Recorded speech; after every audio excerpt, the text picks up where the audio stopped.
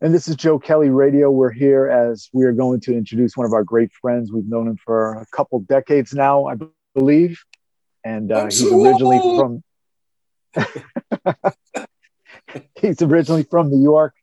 I met him. Well, I might have met him after he left Minnesota, but he's been making home for quite a while in Berlin, Germany, as a member of the Blue Man Group. And he's out in Berlin, Germany now. And we're welcome David Anania. Dave Anania, back on Joe Kelly Radio. How you doing, brother? What'd you say, Joe? Couldn't quite get that. I'm fine, man. It's a pleasure to sure? be back. Wait. Just, is that ringing in my ears bothering you? No. No, it's a pleasure to hear your voice again. It's been a long time, and it's always just easy peasy and a pleasure to be here with you on your show. So thanks for having me back. Yeah, and of course, not the main topic, but one of the big topics we were talking a little before we got into the interview, talking about basically the music business shutting down and now trying to grind the wheels to figure out a way how to make it happen again. Back in March or something, when was your last show with the Blue Man Group? Yeah, I mean, I played my last show probably around like the 10th of March, I think, or so. And then there was a full company meeting on the Friday of that week. I guess I think it was actually Friday the 13th, to be honest with you. And the decision had been made that, it had gotten to a point where they were going to actually temporarily shut down and until further notice, we would not be doing shows. And the really messed up part about it is it would have been our our 6,000th show in Berlin or at the theater we moved into in Berlin. We had been there. I mean, we've been in Berlin for, I guess, almost 17 years now, but the first 3 years we were in this huge 1,700 seater, and then we kind of had a more intimate theater offered for us to continue our run, which is way better for the show. And that was in early 2007. So I think it was the 6,000th show or 5,000th. I can't remember.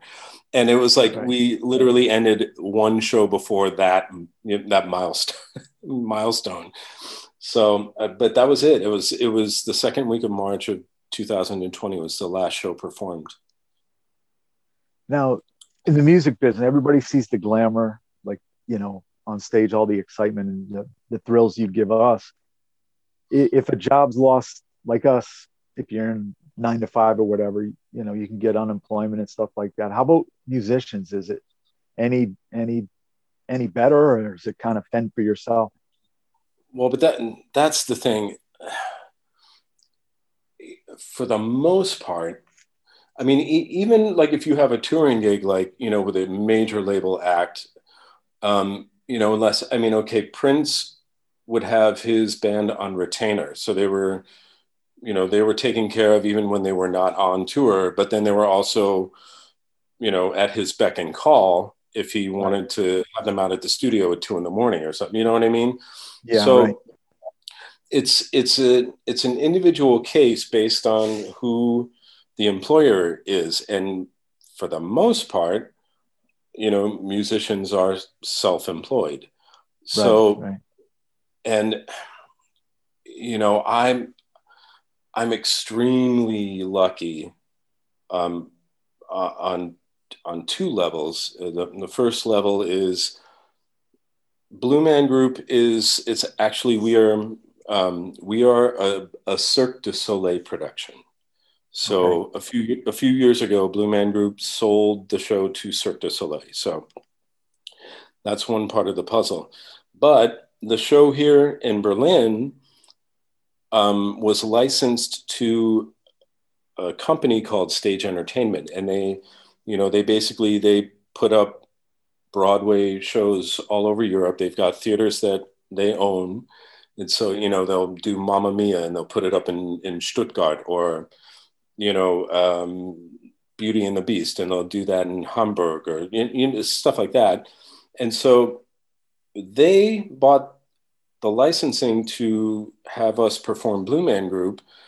So we are technically, even though we are a Cirque du Soleil show, we are kind of temporarily owned by Stage Entertainment, which means that, sadly, Cirque du Soleil filed for insolvency last year, and like immediately all of their touring productions closed, all of the Blue Man shows in the States closed, and they all, it's like clean out your locker, your health insurance is gone.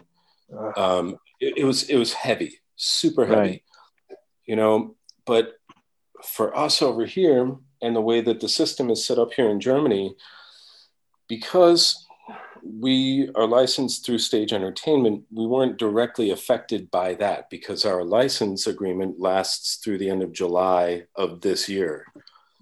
And because it's kind of different over here, we all have contracts. Like all of the normal cast members have contracts. Like the band we're all half-time, so it's, we're not making full-time salary or anything. Right. But because of the circumstances of the pandemic, we are actually still receiving a percentage of income because we are actually contracted, which is really, like, I give thanks every day for that, because I, like a lot of musicians, no one was expecting this, and especially that it would last this long. But a lot of my friends here, and obviously a lot of my friends in the States, don't have that luxury. Like they're really like 100% self-employed. And so, they've had to apply for support from the government, which is cool, except you also have to pay taxes. And, but however, the system over here in Germany, I will say it's much kinder than what's been going on in the States. I will say that.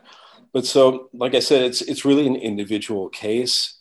A bit of good news is that someone invested in Cirque du Soleil and is bringing it back to life. So that's very good news. Oh, okay. That's good. And yeah, it's very good. And I mean, Blue Man Group as a show isn't very, like the running costs aren't very high because the cast isn't huge, and it's not an orchestra and the dancers and the chorus and the leads. It's a very compact production. So I would be surprised if they wouldn't want to revive the shows, just due to the fact that I feel like there's, it's guaranteed success once people feel comfortable going back to seeing live entertainment. So my fingers are crossed for my friends in the States. Yeah, Dave Anania is with us, always upbeat, and member of the Blue Man Group, and also drummer for Greasy Meal out in Minneapolis. They still connect with each other every few years. Play drums with Shannon Kerfman, and just a big part of the Minneapolis, New York music scene, international drummer. He released a few years ago a great CD. We've been featuring tracks here on Joe Kelly Radio, Anania, Reinvent the Feel. And before we talk about the music in this, the art presentation on the CD, I love the liner notes you got in here too.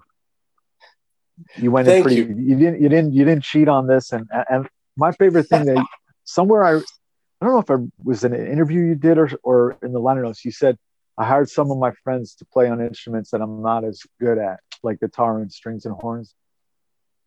I remember reading that somewhere. Yeah. I'm,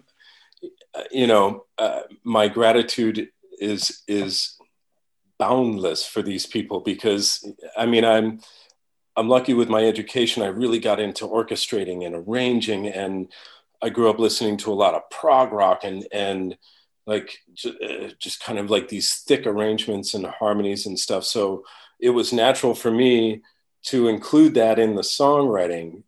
But, you know, if I tried to play a violin, it would sound like somebody was like choking a small sheep, and it's just, this would not be a good idea.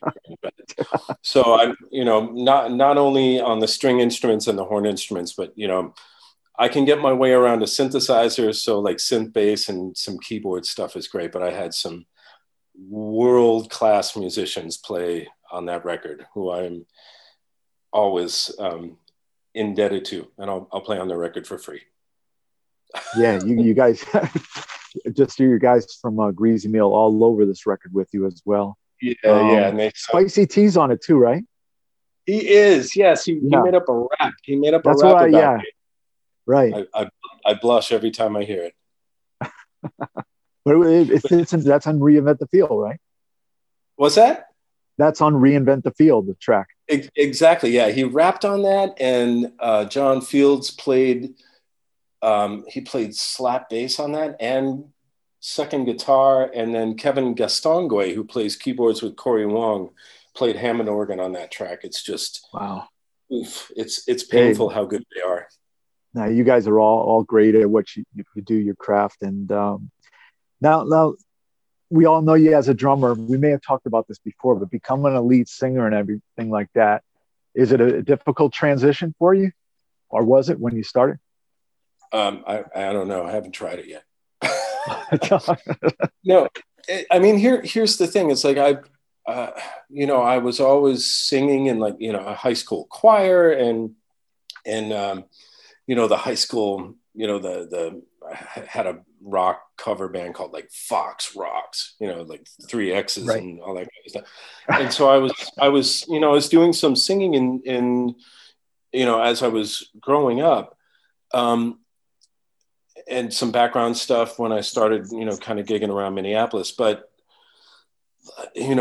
my biggest influence on me as an overall musician was Phil Collins. So right. It's like just kind of having him as sort of that, I guess kind of a mentor in a way, even though he doesn't know. Well, he does know, actually, he does know. But yeah. So having him as a role model in a way, it just sort of was a natural transition. I still feel like it's something I could definitely continue to improve on, but I also, it's somehow I feel like it makes sense for me I could have maybe asked other people to sing these songs, but they're personal. So I sort of felt like, well, I guess I should probably do it. And it turned out okay. Yeah, and one of my favorite tracks on the record, Ever and Ever. Do great vocals on that. So yeah. Oh, thank you. Yeah, the slow jam. Yeah, thank you. That's one of the most heavily orchestrated tracks. That's kind of like, it's got this outro that's kind of like Chicago-esque horn section kind of stuff, and it's one of my favorites. Thank you. I'm glad you like that. Yeah. Now, Phil Collins, of course, you've mentioned before on previous talks how big of an influence. You were able to meet him. It was in New York, right? He came to one of your shows at the Blue Man Group. Yeah, it was the weirdest experience ever. The press and marketing director for our show in New York at the Astor Place Theater came out to me, and this was literally like less than a month before I moved to Berlin too. And she came up to me, it was after a show or something, said, so you who's watching the show on Wednesday, right? I was like, no. She's like, Phil Collins. I was like, what? And so we had this, this whiteboard in the hallway down, backstage downstairs in the theater, and with the schedule for the week. And I've never run faster in my life than to get to that board to see who was scheduled to play the show on that night. And unbelievable. It's like literally, if you believe in anything like the law of attraction or fate or whatever, that's right. It's because I was on the schedule for both shows, which it was perfect. And I'm so glad, because I can't imagine that either of the other two guys, the other two drummers who I shared the schedule with, and I was just a sub at that time. I played like 3 shows a week. So the chances to be, in that night were pretty slim anyway. But if I would have been like, hey, do you mind switching shows so I can play on Wednesday because Phil Collins is going to be in the audience? It's like, I don't know if I would have gotten like a rousing sure, you Well, know. So you had money ready in case you had to pay somebody, right? yeah, not a Yeah. lot, but it was, you know, I guess it, you know, with inflation back then, it would have been enough. Right. But yeah, it was the highlight of my career, and I've had incredible moments. But you know, I will always go back to that because it was because of him, his drumming and singing that I really committed to being a musician. You know, and to see to get ready for the show, like we've got this kind of scrim where we can see the audience, but they can't see us until the lights come on. So Okay. I went up to get ready for the start of the show, and I looked out and I saw the guy who I'm normally in the audience watching him. Mm-hmm. He's in the audience and he's about to watch me do what he inspired me to do. And it was pretty nerve wracking at first, but then, you know, once I hit the first downbeat, it was like, okay, it was, Yeah. you know, the Showtime. nerves went away. Yeah. And So did you meet you know, him? No, go ahead. oh, no, that go with your question. That would have been No, the next thing. I know there's a picture up on your pages. Do you meet him beforehand or after the show? Thank God I met him after. Okay. I think so. And, you know, and we always do a meet and greet after the show where, you know, the audience comes out, you know, through in the lobby and we're there and they can take pictures with the Blue Men and with the band stuff. So, you know, it was just kind of our normal after show thing. And then, you know, everybody was gone and I knew that he was still in the house. And then, you know, they brought him through and we talked for, you know, about 10-15 minutes. And I was, I managed to really just be authentic with him and not super like, you know, what kind of sticks do you use? You know, that, you know, the whole thing that where Right. if you're nervous, you can make or break that moment, you know? Right. And, and I felt super comfortable telling him exactly how important he was to me. And, you know, the record that I heard that was that moment and why, and, you know, and he thanked me and he gave me a huge hug. And you know, I gave him my card and he emailed me a couple of days later and was like, the show was fantastic. It was great. And then I moved to Berlin and he was just starting on his first final farewell tour. And so I ended up getting to get a couple of tickets to go see him when he came through Berlin a few months later. And it was really, you know, he was just super, super kind to me. And you know, I also know of horror stories when people meet celebrities who had a huge impact on what they do as an Right. artist, you know, and then it's just kind of like, oh, you know, I can imagine how heartbreaking that is. But but Phil was down to earth. He was super engaging and comfortable. And, you know, I would have loved to spend more time talking to him, but I will always be grateful that I was even not only able to talk with him and just be in the moment about that, but also to really just show, it's kind of the best way to show somebody how important they are to you if you can show them the art that you create because of their influence in a way. And not many, like at my level, not many people got that chance, you know? Yeah, So that's like a dream story for it was you. huge. Yeah, super. Yeah. It was amazing. My guest is a great friend of ours, David Anania, and Anania is the CD Reinvent the Feel, ANANIA. Where are the best spots for people to get the CD or download tracks? Where can people get the CD? Yeah, or download tracks, whatever, how you're selling it. Well, I mean, you can get bootlegs on Napster. Oh, Okay. Actually, it is available. It is available on Napster. I mean, yeah, it's available for sale, which of yeah, course, especially in the trying times that we're all experiencing as artists, that would be wonderful if people would be interested in contributing to, you know, me continuing to do what I love to do. And it's available for sale, I mean, iTunes, Google Play, Amazon CD, or it can be ordered directly through me at, oh boy, I got to look it up. Like, I think it's PayPal.me/ I'm getting it. My computer's too slow. Hold on. Oh, okay. Okay, so yes, it is PayPal.me/ what's the thing? The angular. What do you call that? I'm so used to German. Backslash. It's slash. Yeah, like slash. the slash. This angular slash thingy, right? Right. Yep. Okay, good. And then so it's PayPal.me/ Mamma Mia Music. Mama with one M, like, well, okay, Mama, the MAMAMIAMUSIC, all one word. Okay. Going back to your Italian roots, right? Hey, Mamma Mia, it's on the knee, right? Huh? Right. There you go. Dave Anania is with us right now, and was a big part of the Minneapolis music scene when he was living out there. And maybe you refresh our listeners' memories about when you first moved out there, and then all the great connections and you made with a lot of great musicians out there. When did you move out there originally?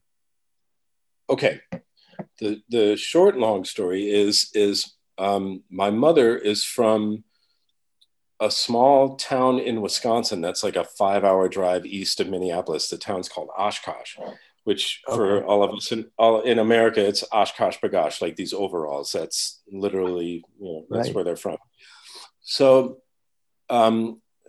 even though I was born and raised just outside of New York City, when I was about 12, my mom and I moved out to Oshkosh. And so I, went through middle school and high school there.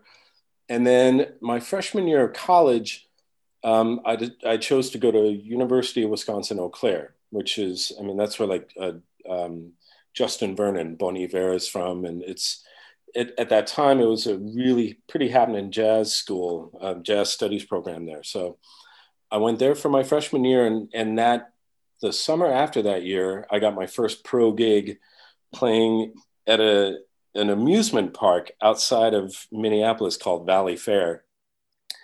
And during that summer, like I was 19, so I couldn't get into bars or anything. But at one point, like that summer, somebody was like, you gotta go hear Dr. Mamo's combo with this drummer. His name's Michael Bland. He's unbelievable. And Prince just started playing with Prince. I was like, okay, but I couldn't, I couldn't get into bars. So one day they played an all ages outdoor show in this area called St. Anthony, Maine, right on the Mississippi, which had some cool clubs at the time. And, it was a pretty happening area. And so they did an outdoor gig, and I went, and I think they opened up with their cover version of Proud Mary, which if anybody's ever heard that, it's what a cover really should be. It's like they took the song and it's unbelievable, but it's also so different from the original that it's like, but what I heard was this fill, which then Michael later played on in the midsection of Diamonds and Pearls. And if anybody knows drumming, they know, and Michael, they know the fill I'm talking about. And it was like the way that he played that fill and how it sounded and his pocket and his time. And it was like, it was like nothing I had ever heard in person before. I love the influences I've had. Like Phil Collins will always be my biggest influence. David Garibaldi, Tower of Power, Manu Katché, Peter Gabriel, and Sting, Joni Mitchell, John Bonham, whatever. But then I heard Michael play, and it was like nothing I'd ever heard before. Like just the confidence and the power and the funk, and I didn't know how it was going to happen, but something inside me clicked, and I'm like, okay, wherever I thought I would probably live after college, it's going to be Minneapolis. Wow. And And so that was the turning point for me. And, I kind of slid around through a couple of different universities and left school for a while to play in a cover band in Minneapolis and the whole thing.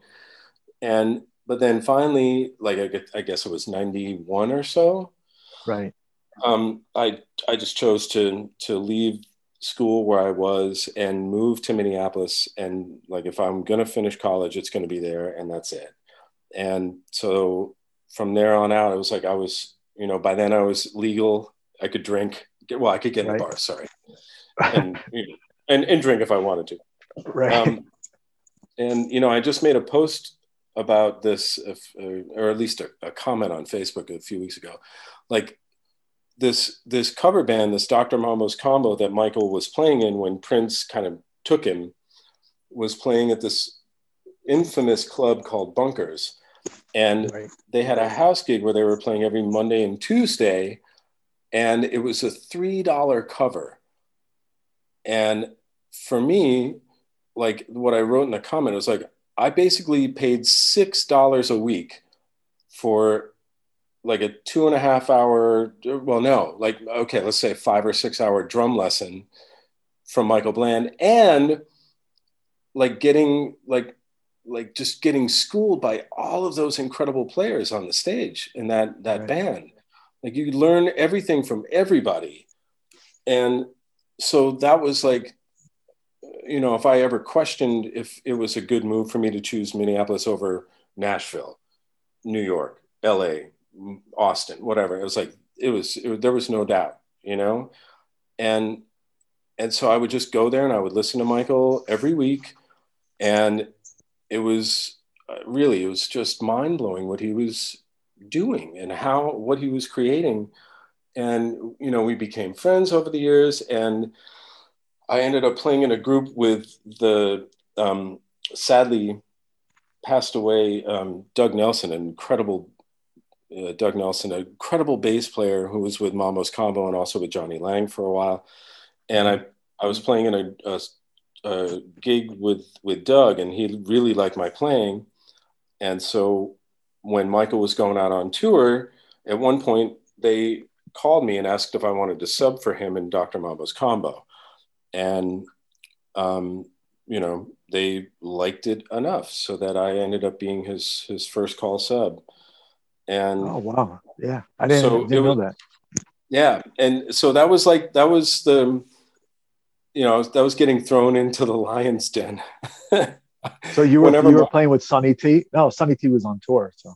Well, no, as time went on, yes, because, sadly Doug passed away, and, so luckily, like I said, Minneapolis has some of the, it's top tier musicianship, like rows and rows and rows of it. So it's so fertile with just creativity and like musicality, not just like technical, like, wow, that guy is really good at that. It's like there's an attitude within the Minneapolis sound that is so authentic and so about a feel as well. You know what I mean? Right. And so I was kind of thrown into that, and I was at a place in my ability and at an age where I was like, yeah, cool, let's do it. And maybe it was horrible. I mean, I guess it was never horrible because they kept asking me back. Right. But, to be on stage with those guys, and, I learned their arrangements by being there so often. Like I never rehearsed. I just kind of went and played the gig, but I knew all the hits and I knew all the, the endings and the whole thing. So it was easy for them too, in a way. So it was, through Dr. Mambo's Combo and getting my ass kicked regularly by incredible musicians that I found my way into Greasy Meal. Which was just a phenomenon out there, right? You guys just... Yeah, it was such a following. It was, yeah. I mean, it was, it was already happening when I joined the band. Like I joined the band probably about a year after they started playing, because their original drummer, Dorian Crozier, who was unbelievable, moved to LA because he started playing with the Rembrandts. Also, Phil Solem is one half of the Rembrandts. he's also from Minneapolis. So there, there was a lot going on at a bunch of different styles in that town, which is amazing. But so, yeah, I started playing with them in January of 96. And that was it. And it was, within a few months, we were like packing the caboose every Sunday. It's like, let's make an album. So we made a bunch of them. And it was with, Tommy Barbarella on keys and Jim Anton on bass, John Strawberry Fields on guitar, who was also our producer and engineer. And, of course, Julius Collins on vocals, Ken Chastain on percussion and vocals, Tom Scott, Spicy T on, second keyboards, samples, raps. And sadly, the band was formed around Brian Gallagher, who was the sax player right in the NPG. And that was actually, why Greasy Meal was formed originally. And so, but yeah, he's the reason that band even existed in the first place. He passed away way too early. Yeah. It was that horrible year in 2016. Mm-hmm. So, but we had that band for a solid 4 years, and then also the offspring, like the jazz project with Jim Anton on bass and Tommy Barbarella and Brian on sax and myself. Mm-hmm. And it was a great outlet for us. And it was a magical collective to be a part of, and just like geniuses all over the place. Well, I almost went to the University of Minnesota. I was accepted there to go there in '85. I was going to transfer. I went out there, but I wound up going to Temple in Philadelphia. But yeah, it would have been something out there. Oh, you would have been in Minneapolis in the '80s? Yeah, 85. I went out there. And me and my brother, we went out there. We flew out there, and we had relatives, cousins, which we never knew we had. We stayed at their house, went to First Ave. But the school actually was closed on holidays, so we never were able to tour the campus. And I was only going out there for the music scene, to be honest. Yeah, I mean, and they also, they had a solid music program there when I was there, and so it made sense if I really wanted to actually get a degree that, my gigging around town coincided with finishing up my degree there. So, okay, yeah. Hey, how about, let me ask you this as a musician, Prince and his music. What do you think the mindset, would you guess Prince bringing in drummers like Michael Bland and John Blackwell to play on the tracks instead of him playing the tracks? How do you think he thought in his mind in certain songs? You got any comment on that? I mean, this is just like an educated guess. Okay. Not having been a part of that camp, intimately, you know what I mean? Like I played with a bunch of the guys in his band. Like Prince was basically like he was from another planet. You know what I mean? He literally created a sound that is associated with a city, and it's a style of music, and it's this unbelievable meshing of styles, and also Claire Fisher's string arrangements. He's out of this world, but he also, I sort of feel like he loves amazing musicians. Mm-hmm. And the thing is like Prince was just super, super, super funky. And, he, his stuff on his earlier records, I Want to Be Your Lover, or all that stuff where it's, he's drumming. And then there's also I think he plays on tambourine, right? I think he's drumming on that. He does. Too. Right. And so he's messing around there, he's pulling some tricks out of his hat. Right. And it's super raw and it's super funky. Like it's somehow it's like, oh, this was just one take, and it was the moment, and it captured that. But Mhm. I also feel like, even though he was so dynamic and capable, like he also loved what he could get, like experience with musicians who came from other backgrounds, or like had even more of a command of a certain instrument, even though he could play so many instruments. Like no one makes a drum kit sound like Michael Bland. You know what Right. I mean? So I sort of feel like, he has respect. And he had this persona where it was kind of like, he's sort of mystical and kind of his own thing and whatever. But, I also feel like if he didn't love what these other craftsmen, or, like, okay, Sheila E. Um, or Hannah Welton, right? Yeah, Hannah Walton. Yeah. Yeah, yeah, like, or Rhonda, or all of these, it doesn't matter, gender, it's gender doesn't matter, but they all brought something to the table, and he I think he learned from that also, and he, at the very least, he wanted it, because he didn't have to take it, but he wanted it. He felt like it made whatever he was doing better. Yeah. you know Just the godfather of the Minneapolis sound, I guess. yeah, Yeah. yeah, That was Prince. exactly. Yeah. So my guest right now, David Anania. He's a member of the Blue Man Group, Minneapolis scene maven, played out there for a long time, still keeps in contact with the Greasy Meal Buddies, right? Yeah, actually, I had a chat with John Fields a few hours ago. So yeah, I talk with him every once in a while.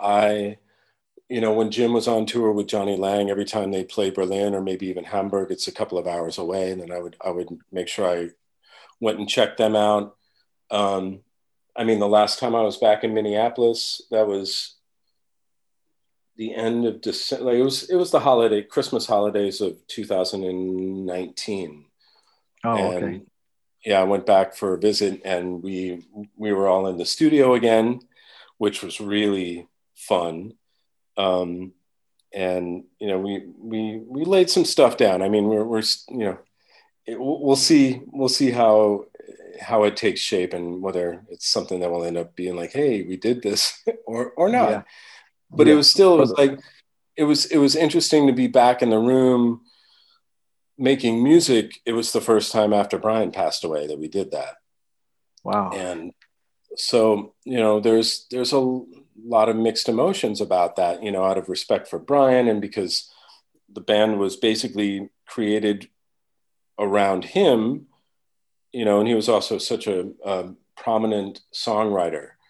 It's and he had, a lot of us were very close to him. So it's do you how do we navigate, like, what, how do we do that? How do we feel comfortable? Is it okay that we're doing this, or is it, somehow disrespectful? But I don't think it is. I think, without, getting, well, no, I'm going to get super cliche. It's like, I think it's literally what Brian would have wanted, Right. Right. you know? So who So was playing sax in the music? we didn't have any wind instruments on that session. It was just Oh, okay. everybody, yeah, it was the remaining, I guess, how many of us are in it? We had a huge band. Right. It was way too big. But Well, we yeah, we met while you were on tour with Shannon Kirkman up yes. in New Haven, Connecticut, at Toads and at South Street Seaport. Yes. You guys, that was a great band there. How'd you get involved with Shannon? um, because Shannon is another, one of these unique forces in nature, where she just, from a very young age, it was just like, she is music, eat, sleeps, and breathes music. And before, I mean, okay, before we started touring with her, I mean, she was 14 when we did this tour. Right. But, the year or two before that, she's from the Fargo area. So her mother would drive her down to Minneapolis consistently. I don't know if it was every weekend, but you know, she with her mom as a guardian, she was somebody we'd see regularly at Greasy Meal gigs or also at bunkers. So, you know, she just was soaking up the whole music scene of Minneapolis in, you know, the mid to late 90s. And you know, she loved Greasy. And then, you know, when the band we kind of broke up or went on hiatus, that made myself and Jim Anton, the bassist, available. And she was about to like really start her first tour after getting signed to Arista Records. Right. So as soon as she knew that we could be a part of her band, then she wanted to make that happen. So it was, you know, and I had played some percussion on her first record, like the Loud Guitars, Big Suspicions record. So we, you know, I was involved a little bit anyway, but you know, she wanted Jim and she wanted me, and our first gig was Good Morning America. Oh, I remember. I think I got that on videotape. Well, it's probably on YouTube all over the place. But yeah. You know what? If you have that, and there's any way to digitize it, because I've been looking for that forever, and I can't. I can't promise you anytime soon, because when we move, everything in the box is downstairs. But if I find that, I definitely would send it along to you. Yeah, because it's literally it's like that. You were playing inside, right? Yeah. I remember it. Yeah. It was the day before Thanksgiving on you know, November whatever 1999. Okay.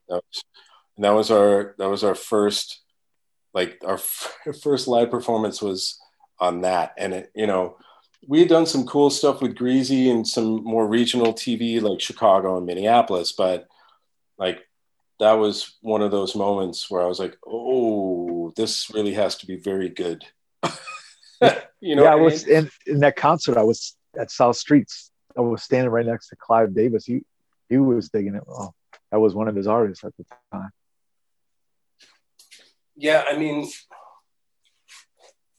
the thing about that tour for me was like it was eye-opening on a few levels.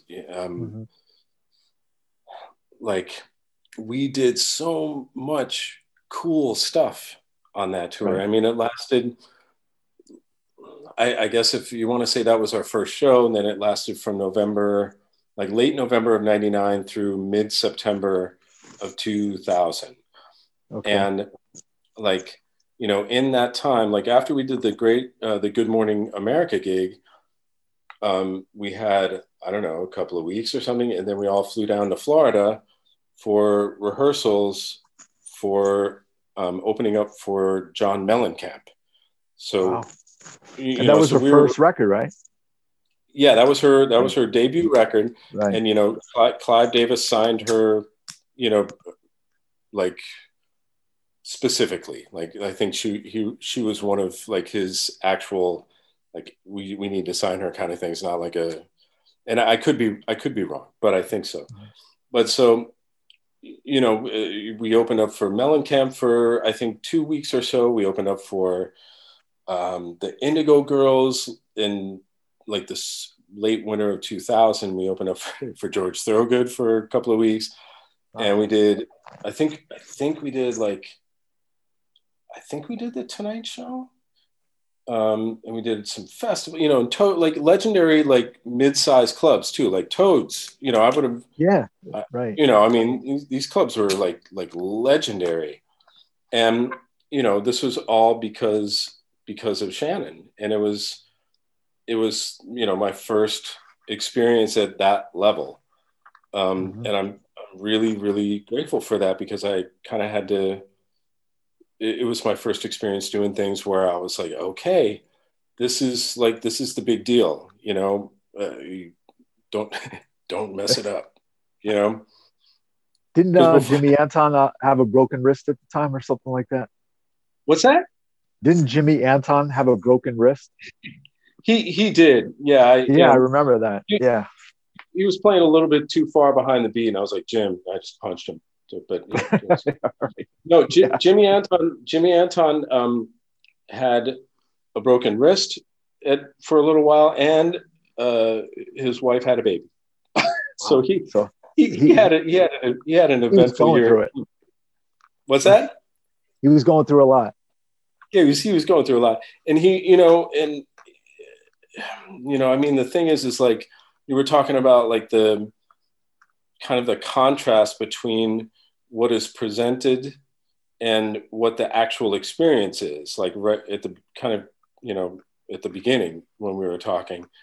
And that tour is a perfect example where it's like, I really am, I'm so grateful for all of the experiences that I had and the whole thing. But then it was also like, we were doing really cool gigs, but then we were also responsible for, getting us to the next gig. And, it wasn't glamorous.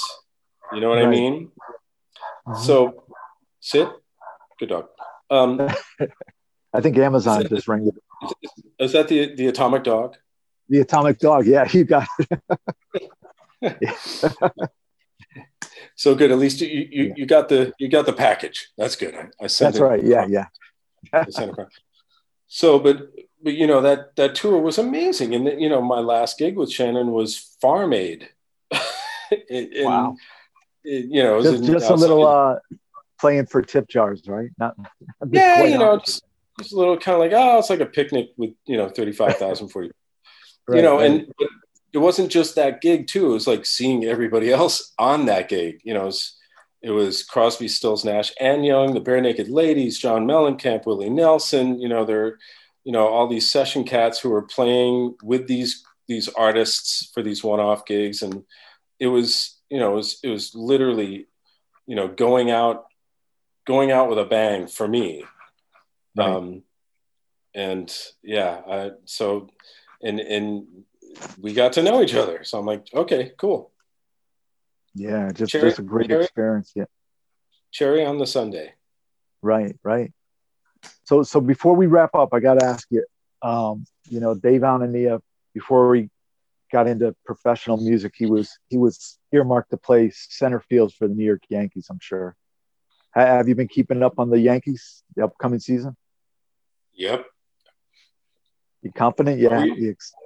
Are we really going to talk about? You're a Mets fan, right? Yeah, I'm a Mets fan. Yeah. Okay. Yeah. Well, I tell you,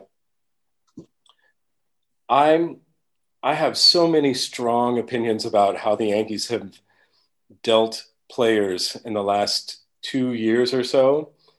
Right. That we're going to have to actually schedule another podcast.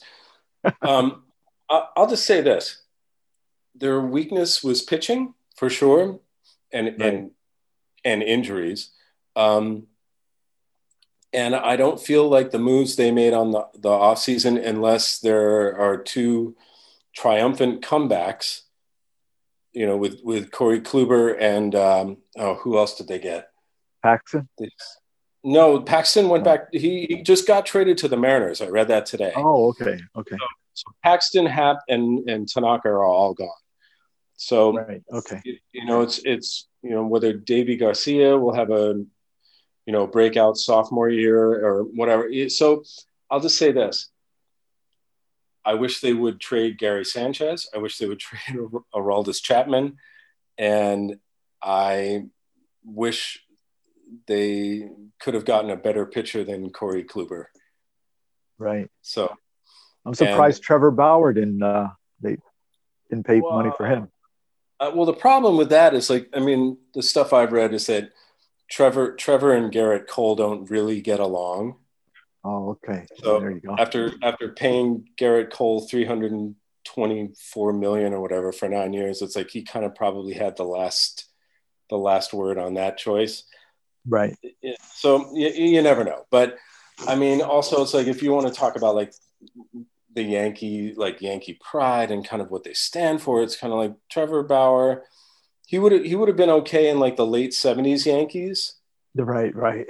where everybody was like, kind of growing sideburns and mustaches, and Billy Martin was like, kicking umpires and all that stuff. Yeah. But I sort of feel like they want to stay away from the kind of like mega drama, attention grabber kind of people. So I don't know, but I will say I think I'm super, and I just love good baseball. I don't care. Right. I mean, I'm a lifer for, Yankee fan for life. That's definitely Right. done.